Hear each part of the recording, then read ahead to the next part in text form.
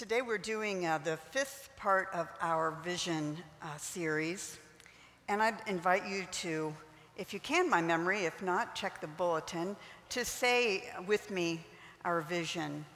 We are called to be a community of servants. Oh wait, sorry. I would hope, can you try to say it with me? And I realize I messed up a word already because I'm doing it by memory. So let's start again.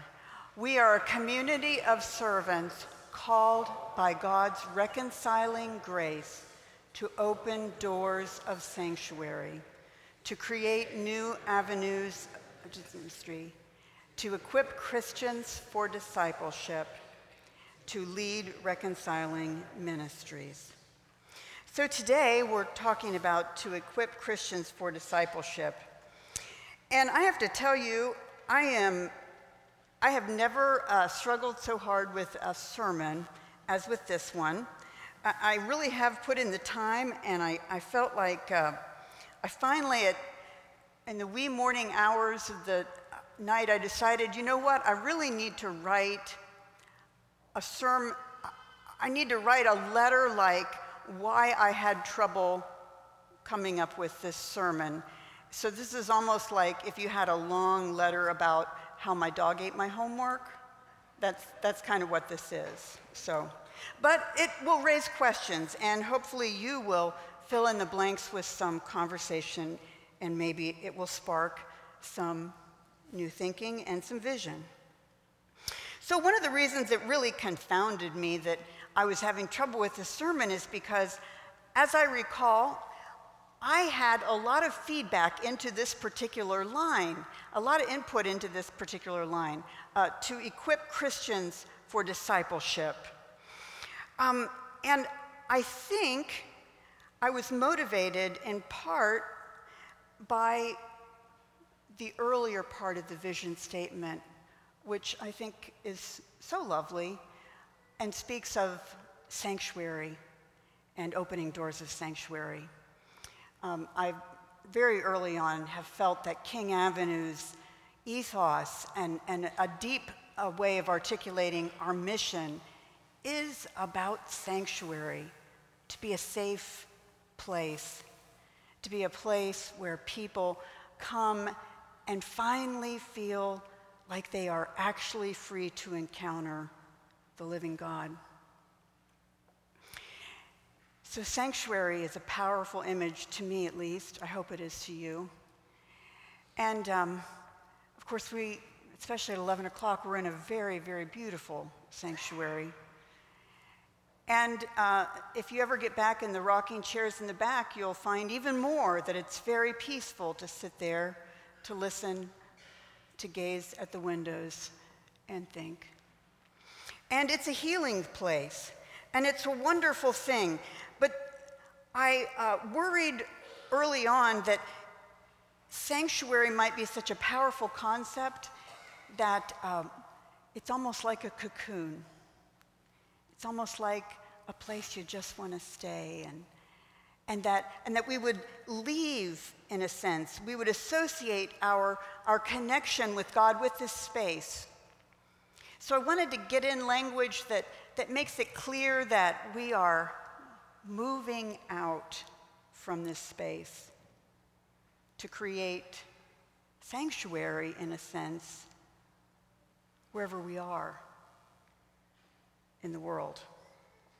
So I think I may have suggested this term, equip Christians for discipleship.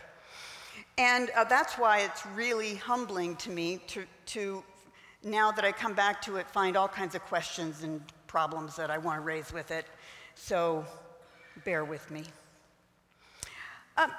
So equip Christians for discipleship. What does it mean? Well, I have to tell you that one of the things I liked about equipping Christians for discipleship was, first of all, that equipping sounds like a very concrete, proactive word. And it's a biblical term. If you recall from the earliest scripture we read today, Ephesians 4. In Ephesians 4:12, there is the phrase equipping the saints for the work of ministry. So equipping is something that is drawing on a biblical concept, and I thought that would be helpful. But as I started to imagine what kind of equipment are we envisioning providing people with, I realized that equipment was, for me, creating lots of mental obstacles. And I think maybe it's where I am in life. Perhaps this is not an issue for you at all. But for a while, I have been, at one point in my life, I had a very good exercise routine. It's been several years. And in the last 6 months, I've really been feeling the effects of it. I've really been trying to get back to getting an exercise routine again. And so I've spent a lot of time thinking about the right equipment, or the right procedure, or the right protocol, or the right time of day, or the right space of my house. And I've played with all these different equipment kinds of things, and still I have not been exercising regularly.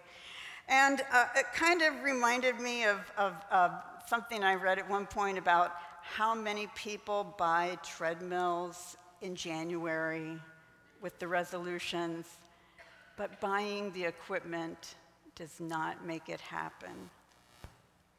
Brought to mind a silly thing. I remember one of the things I remember from my childhood church. There was a lay person there who was very active in the church, and periodically he would bring these little wooden round things, and he would hand them to people and pass them around. And so here, what is that?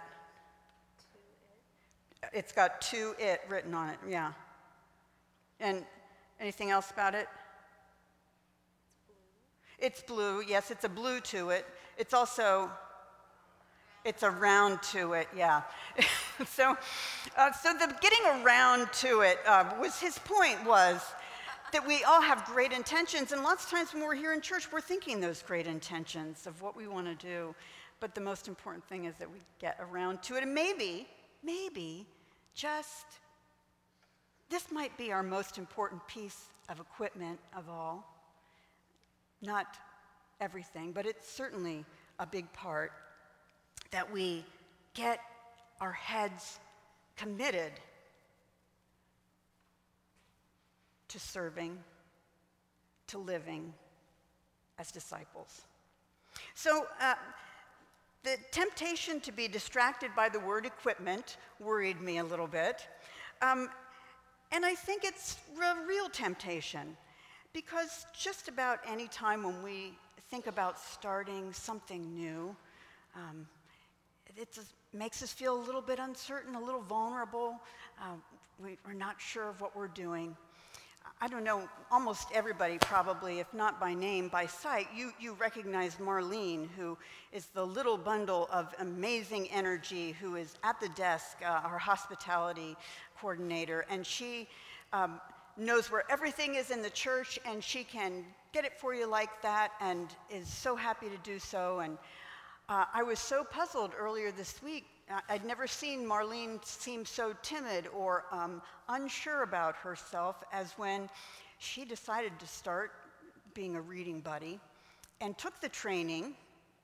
And this week was her first time. And before Marlene went, she came up and had to tell me, checking on what's happening. And I knew that she was feeling very uncertain about it. And at the end of the day, she had a wonderful experience. But it is always a little bit scary to try a new experience.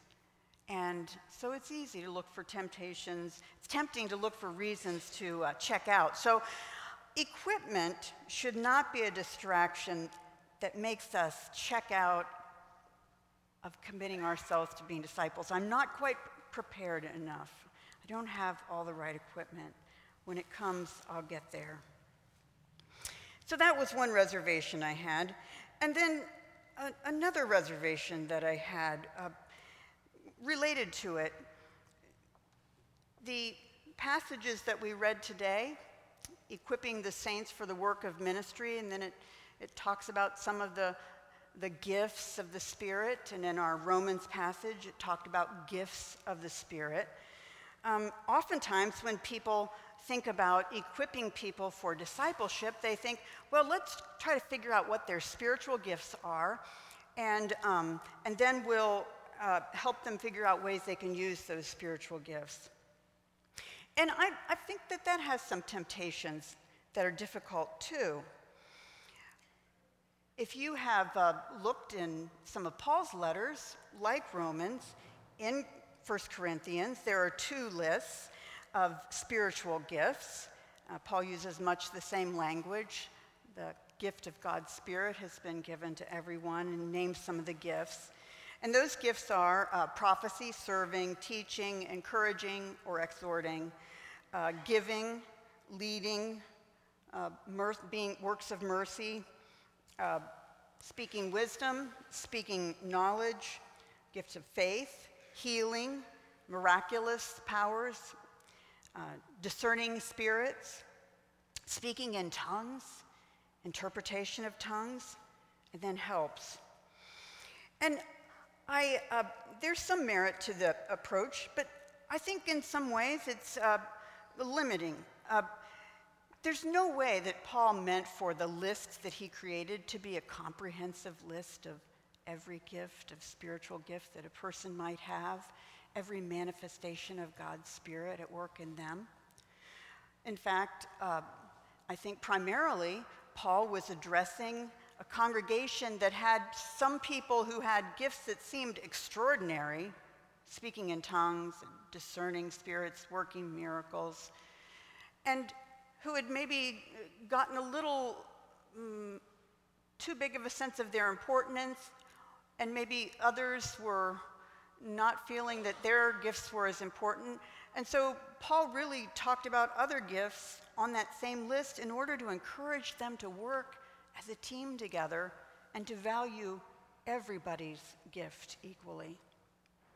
And I don't think by any means he meant to say these are all of the different ways that a person could show God's Spirit at work in and through them.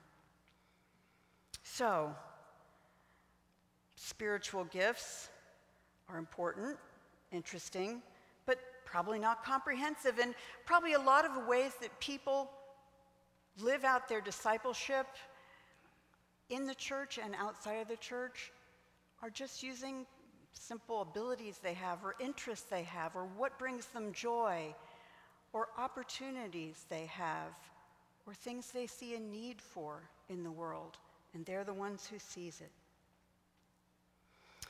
Another problem with the list of spiritual gifts, they tend to, like in the Ephesians passage, mix themselves in with lists of offices that were developing in the early church, leadership positions, pastors, evangelists, and the like. And so it kind of gets a little bit confusing. Is there specific training required? And it also tends to make us think about the place where we exercise our spiritual gifts as within the walls of the church. And I think a lot of people kind of naturally think about how they're serving God as being what they're doing in the church, what role they're playing. And when we get to the Romans passage that Lowell read so beautifully, we'll see what we're supposed to be offering God is not necessarily just jobs we do in the church, but it's our lives. It's our whole life. So, as important as the church is, our discipleship is far more than what we do here in the church building. Now, it is important that we serve in the church, and I'll be the first to tell you, always need more people. Because what happens in the church is where each one of us comes regularly. It's the heartbeat of the community of faith when we come to worship together. We are fed by the encounter with the living Word of God, preached and proclaimed. And that is one of the main ways that God's Spirit speaks to us and works in us, growing in us the fruits of the Spirit: love, joy, peace, patience, kindness, gentleness, patience, self-control. Over time, that's how we mature as Christians, as people becoming more and more who God wants us to be. It's not as fast as the kind of growth that happens in a Chia Pet. Do they still sell those? And I always want it to be that fast. But over time, I know that coming to worship each and every Sunday shapes our character. So, what we do here together in the building to make this happen, to make worship happen, to make learning the scriptures happen, to make coming together for fellowship where we support one another and find out about what's going on in each other's lives and encourage each other, where we serve our communities. Those things are important. But God's plans for us are bigger than what we do in our church. So, equip Christians for discipleship. I said it's kind of like the language in Ephesians: equip the saints for ministry. I'm glad that we pulled the word saints out, not because I don't understand St. Paul's use of saints as all believers, but I'm just imagining how difficult it would be for me to relate to, and some of you too, I know, if you read Equip the Saints for Discipleship, you'd be like, honey, I'm no saint. And I have a hard time thinking of myself as a saint too, so we just put in Christian. But for discipleship is also different. Equipping Christians for discipleship, for life, not just for ministry, which again seems to pull us into the walls of the church. So what does it mean to be a disciple? Well, I thought it was a good move to put that word in there, but now as I started to get ready for the sermon, it sounds pretty churchy. So I wondered, what's a better way to think about disciple? Actually, the vision team started out coming up with a kind of working definition of discipleship, and here it is. Disciples walk humbly with Jesus, learning and growing with each step, and sharing that experience with others so we can walk together, creating the world as God intends. I liked it then. I still like it. I think I liked it because it's doing-oriented. It reminds us that we really experience the presence of Christ in our lives when we're trying to do what Jesus wants us to do. I also like it, I think, because of a personal memory of my childhood. My family only had one car when I was youngest, and my father walked to work. He taught at Otterbein. We lived fairly close. Several days a week before I started school, I walked to work with him, and he watched me while he was having his office hours with students. He was 6'3", long legs. He walked a lot faster than I did. And one of my really most fond memories was of walking alongside him and learning to make my stride as long as possible so I could keep up his pace and not make him slow down. And I think to this day, that's an image for me of discipleship, because walking alongside Jesus, we have to stretch out our stride, but we can, and then it becomes natural.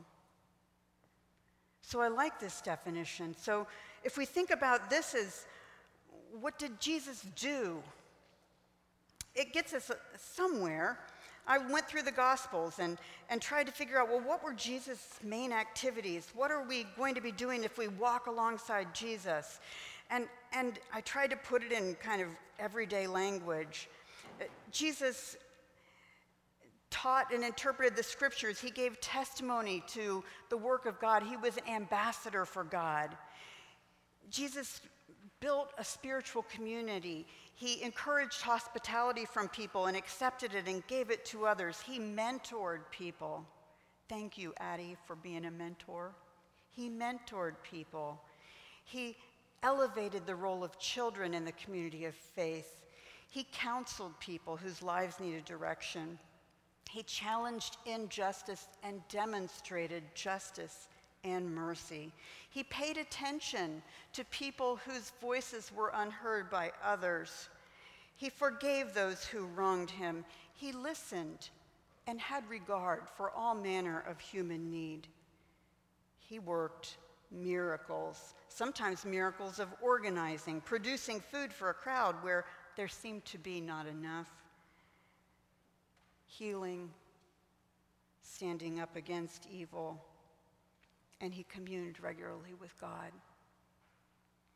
When I think about all of those activities, it maybe helps me think about discipleship, but still, it seems pretty abstract from our lives. So I don't know, where I'm kind of resting is with the Romans passage in its very beginning. Your bodies. And I think Paul uses the term bodies there because he wants us to think very concretely about all of the places where we are. Your lives are to be offered to God. That's your spiritual worship. Your discipleship is every place you are, in your homes, as a parent, as a business person, in your workplaces, doing ethically whatever it is that you're called to do, providing for your family, in your community, in the way you volunteer, in the way you interact with people. And once I expanded what discipleship really is, equipping for it really seemed difficult.